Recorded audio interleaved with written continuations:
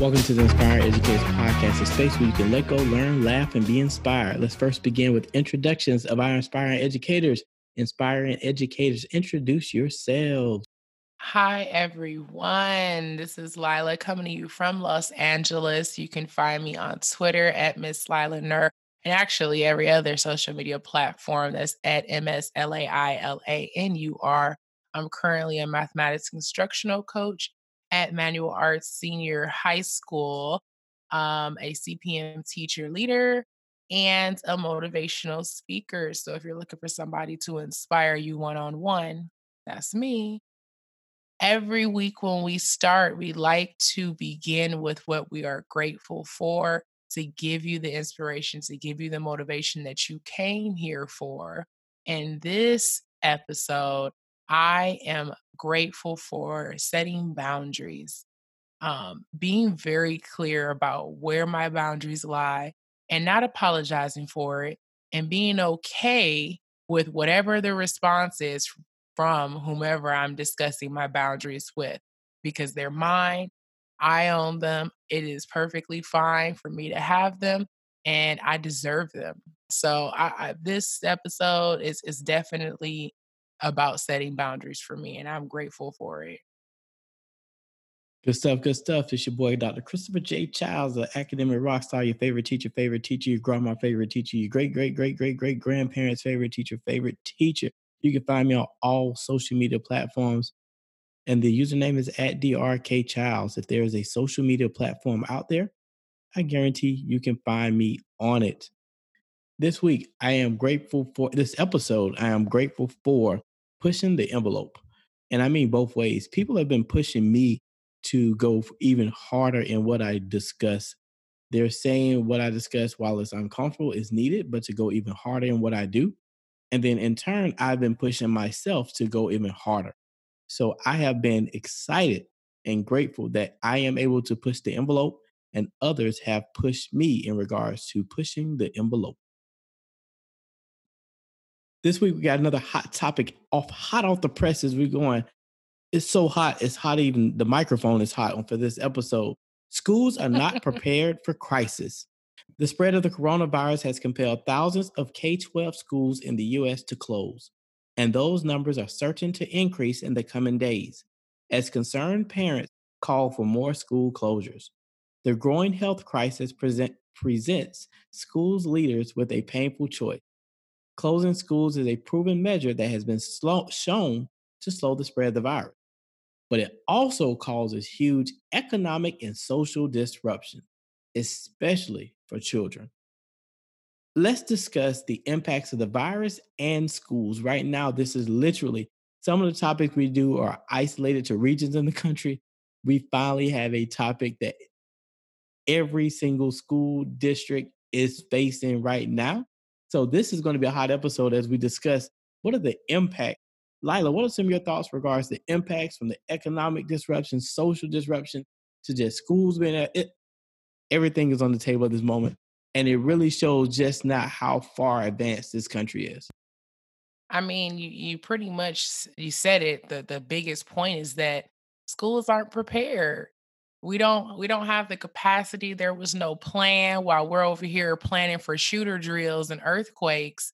There was no plan for having to shut down schools and attempt to continue education.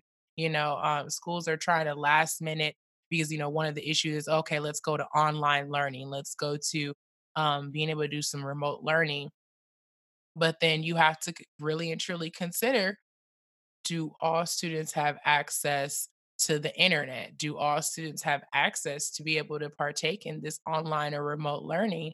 And the reality is that the answer is no. And so schools are scrambling, trying to get laptops rolled out to kids or send home, the old school packets full of work. We're just in a space where we want to continue this learning, but the reality is that it happened so quickly and nobody's prepared. And that's the thing. No one is prepared from every possible scenario. It's been 10 roadblocks as far as, hey, let's do A. Then you have to think about B, C, and D. Right now, And we're saying right now because things are literally changing by the moment. I remember a couple of days ago, within the same day, the first message, schools are not closing. A couple moments later, we're going to possibly close schools. A couple moments later, disregard the false alarm that schools are closing. A couple moments later, hey, we are closing schools. A couple moments Mhm. later, hey, we're actually closing schools for longer than we anticipated. A couple moments later, we don't know when schools are going to reopen. Yep. It's right now, this is one of the most chaotic situations. And this is where it shows where effective leadership is key and quality information is key. And what do I mean by effective leadership at all levels? You're really seeing, and some people are going to get offended, how inept a lot of leaders are. Because to me, when things are going great, everybody's high flying, it's easy to be a leader because you're literally sitting back and just go, guys, let's go, girls. We're doing it. When stuff hits the fan, it shows you who are the true, real leaders and how do you handle things in times of adversity. So that's the first thing. You're seeing who the real leaders are, and you're also saying what do plans look like? Do we even have plans of contingency for anything within schools, which we have shown, and it's not knocking schools, but there really are no solid plans in place. Very much so. And it I think it's one of those things where we're trying to figure out what to focus on. You know, what where do we put our energies right now? Because part of the energy is on being safe, right? And that's the whole point of even closing the schools in the first place, to keep everybody, at home, isolated. But then, okay, if we do that, and we have to think about, okay, we also at the same time have to focus on still providing students education. And then there's also the biggest factor, I think, right now, even outside, like, of course, education is important right now. The continuing learning is important. But the reality is that a good portion of students come to school for the food, right? So now we have kids who don't have access to that breakfast and that lunch and those after school meals. There's I know within LAUSD, I seen something about opening up additional centers for students, for parents to still be able to send their children if they need people, if they don't have any other plans for someone to watch their kids. But then it's kind of like, well, we're back at square one. You still sending your kids somewhere and dropping them off every day. I don't know. It's just so much going on at this point, and I don't know where to focus the energy, the time, the thoughts, Let's focus anything. on this. Let's focus on you made two good points that we're going to focus on. The first point being students come to school for food. That has been a huge point of contention. If we close schools, students won't have access to meals. I get it.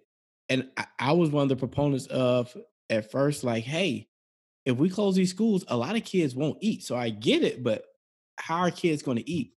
But then as I thought about it more, something else gave me a pause before I go into it as I thought about it more. Someone said, this is the perfect time to donate to your local food bank, which I thought, oh, that's a great thing. It's going to make you feel good. But the bigger issue no one wants to talk about and address, why in the heck in 2020 are students dependent upon schools to eat? And why in the heck is the solution donate to a food bank? We refuse in this country to address systematic issues plaguing our most vulnerable population. That Mm, crap about students have to get food, come to school to eat. Why in the heck has no one thought about how are we going to eradicate that problem? Students should not depend upon a freaking school to eat. That means there's a economic anxiety within the homes and within the communities that our society has failed to address. So all that, like, I really got pissed off just because a lot of people still like, I get in the talking work that I do, I talk about inequalities within education. People don't get it. They don't get it. And the one of the worst times to showcase how inequitable this system is in education. People still are like, I don't get it. They're not going to eat. What is that? At what point do we re-educate our society, or better yet, better educate our society to see this crap is, I don't curse, I'll use swear words. This crap is messed up. in regards to students being dependent upon a school to get a basic, these are basic meals. I'm not saying get computers, I'm not saying get clothes, I'm not saying get free technology. I'm saying basics, lunch and breakfast. That's a systematic failure of society. Absolutely. And the reality is saying take it to your local food bank is kind of like, well, if that was the option in the first place, then that would have been something that they could have already done. Like we're like you said, we're missing the point. Like if we're putting things in place to have students continue learning. So you're sending home Chromebooks. Are we sending home food packages with kids? Like we're really and truly worried about trying to this really hard attempt to continue the learning when the reality is that, at a fundamental level, like Chris is saying, we're there's so many bigger things now that this is brought to light and really it should help us realize that there are other things that we need to focus our energy on. In more affluent areas, that's not an issue, right? But we're talking about our population of kids that aren't getting the same thing or the same resources. Because remember, what was that gap number between districts, Chris? Wasn't it a million or something like that between the school districts that were of affluent populations and those that, the Oh, the amount communities of that we funding, yeah, it was yeah, significant. It the was funding, yeah, it significant. was it was something super large. So if we're talking about, the resources, our kids, we already knew they didn't have them back when, we the article was put out back when we recorded that episode. Like we've seen these things, we've been talking about it. So the reality is that at this point we should have known it was coming. Should have known it was coming. And the learning is important, but let's just be clear, we got bigger issues now. And you now let's shift to learning. We talked about the food. Let's shift to the learning. What does it mean to provide a high quality education? A lot of my colleagues in the world, and I've been laughing. I just sat back because it was just too much to even try to respond to. Everybody's saying I got to create homework packets for students to work on. I got to get some worksheets for students to work on over the break. Like that's education. We're literally focused on how are we going to send home some worksheets, or we got some places we got computers. We got to give them some assignment. You're essentially taking some boring. I'm gonna put it out there, a boring activity, and sending that boring activity home. And most parents can't even help. And I'm not saying can't because they don't have time. I'm literally it's some stuff that we teach that most teachers struggle with. So you think parents are going to help. So when we think about all of this, what the heck does it mean to provide a quality education? I'm glad she did not. My daughter's school, thankfully, they were going into spring break at the time, so they were thinking it was a spring break, and then after they were released for spring break, then they realized it was another week. They didn't send home a homework packet. I was throwing that crap in the trash. Like we have to rethink. Like education is not a worksheet. Like who think like people really are? I'm on all these different forums and Facebook places. Everybody's like, "What's some homework practice problems?" Are you serious? Like for real? Like in the one time at another piece, everybody's like, "We're gonna go digital. We're gonna go digital." Everybody's these big publishers are giving free subscriptions. I don't think people realize a significant population. I would probably say half the population doesn't even have access to digital. So our solution is go digital, which is an inequity, or our solution is give some worksheets, which are antiquated. Like I'm telling teachers, this is the time. All of everybody have all these ideas. No one lets me do it because of the standards, etc.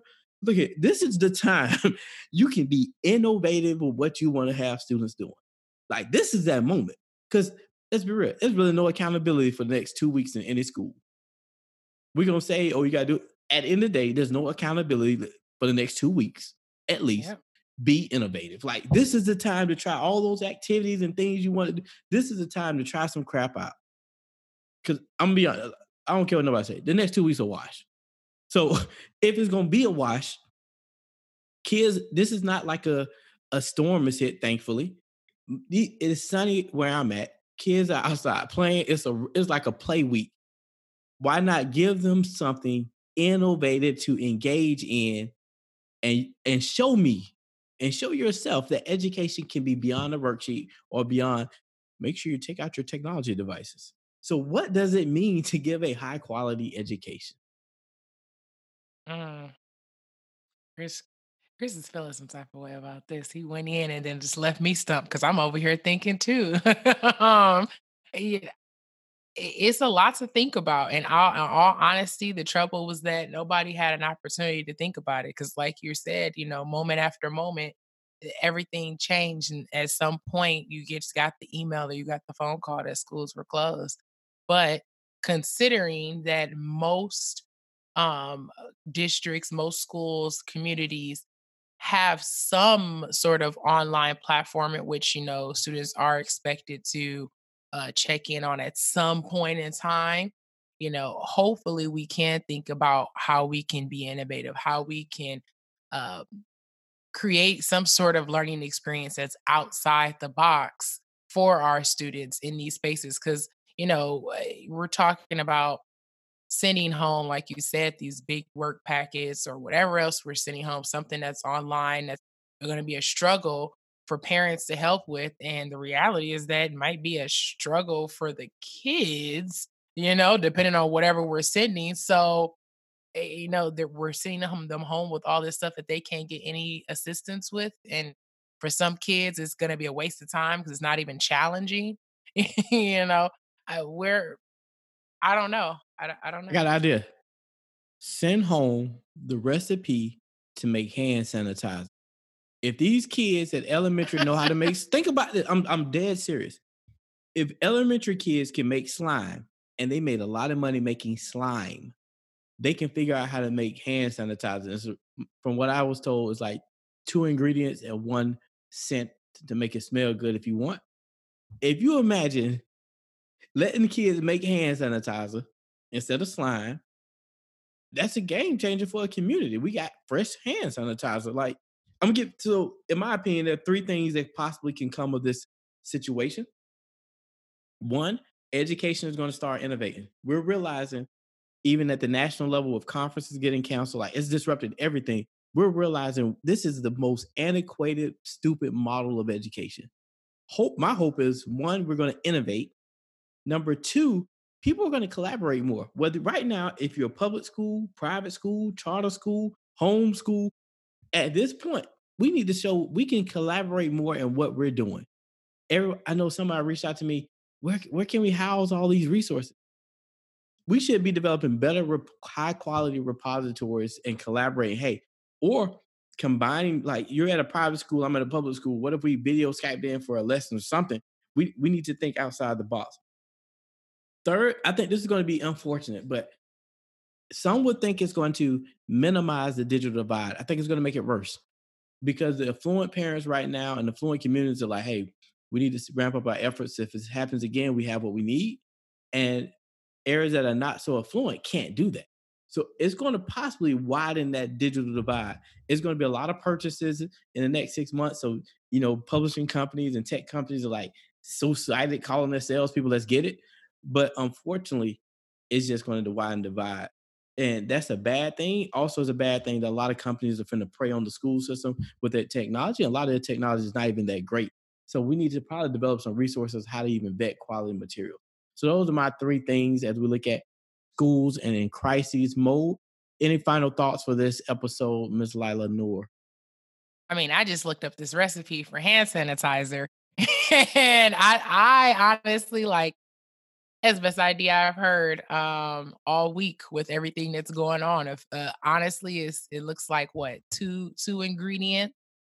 One of them being rubbing alcohol or actual high proof alcohol. So we definitely would need some parents' assistance with making this if this is actual assignment for kids. But that and aloe vera gel, we on. Put a couple drops of essential oils in there, some vitamin E oil in there. And I mean, honestly, most people have those ingredients already at home. So while we're out at the store buying up all these products, we could be making them ourselves. And that's lit. Check it out. My kids, instead of doing a lemonade stand this week, if you drive by my house, I'm gonna have the child's hand sanitizer stand. We selling We selling natural hands. I don't know if I can say natural, homemade sanitizer. Kyle's family recipe. We finna make a killing. Like y'all keep buying up all the toilet paper and the sanitizer. We're gonna create a hand sanitizing business. I'm going to the store now to get my And I don't even alcohol. understand why they buying all the toilet paper, but I digress. No, it's a reason. So before we go into inspirational moment, the reason people are buying all the toilet paper, as a professor researcher stated the following: what people are doing is mentally, when you go into survival mode, you want to have at least one thing you may need to survive. Mm. So everybody initially jumped to, if I'm stuck in my house, you naturally going to go to the restroom. I need toilet paper. So for them, mentally, they may not have food, they might even have fresh water. They know they have at least one thing they need to survive. Because technically, with water, you still got faucet water. Mhm. So if you have faucet water and you go to the bathroom, you got some tissue, you created. I literally looked this up 'cause I thought it was the craziest thing ever. People buy up all the toilet paper, but Yes. it was a survival mode. And my thing is, being in Florida with a hurricane, if everybody around me I know bought all this toilet paper, if I need 2 rolls, I'm going to somebody's house. I know somebody got some 2 rolls if it comes to that point. But yeah, that's why it's a law of survival. It's not the law of survival, some survival mechanism, but you want to have at least one thing when you're trying to survive. Oh, wow. Learn something new. Now, to my favorite part of the episode, this is the inspirational moment. This episode's inspirational moment has been brought to you by your boy, Dr. Christopher J. Childs. This episode's inspirational moment is going to be really short. This coronavirus crisis is making you all think, and everybody think, what is really important. I think during this time period of chaos, a lot of people are going to have a lot of downtime. I think we really need to reflect on what is important, and most importantly, what is life all about. As we think about what is important, what is life is all about, we're going to begin to focus on family first and then your friendships. Because at the end of the day, when you're 90 years old, sitting on that rocking chair, on that porch, or at that nursing home, that's all that's going to matter. It's not going to matter how much money you made. It's going to not going to matter what kind of cars you drove, what kind of house you had. What's going to matter are those relationships that you've cultivated over the years. And at that point, you're really going to sit back on life and say, gosh, this is what life is all about.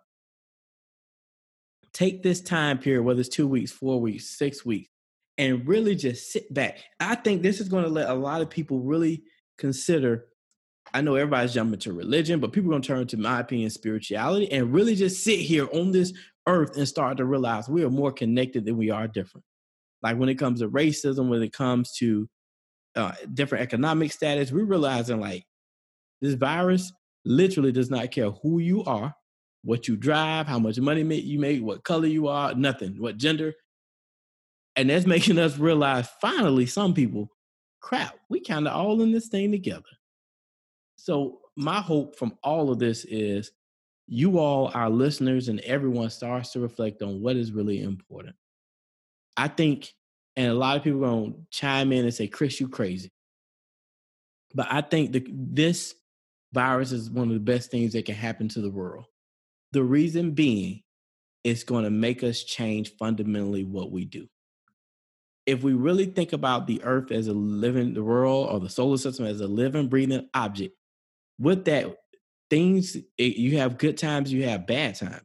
That throughout, look at the statistics on what I'm talking about. So things like this have always happened.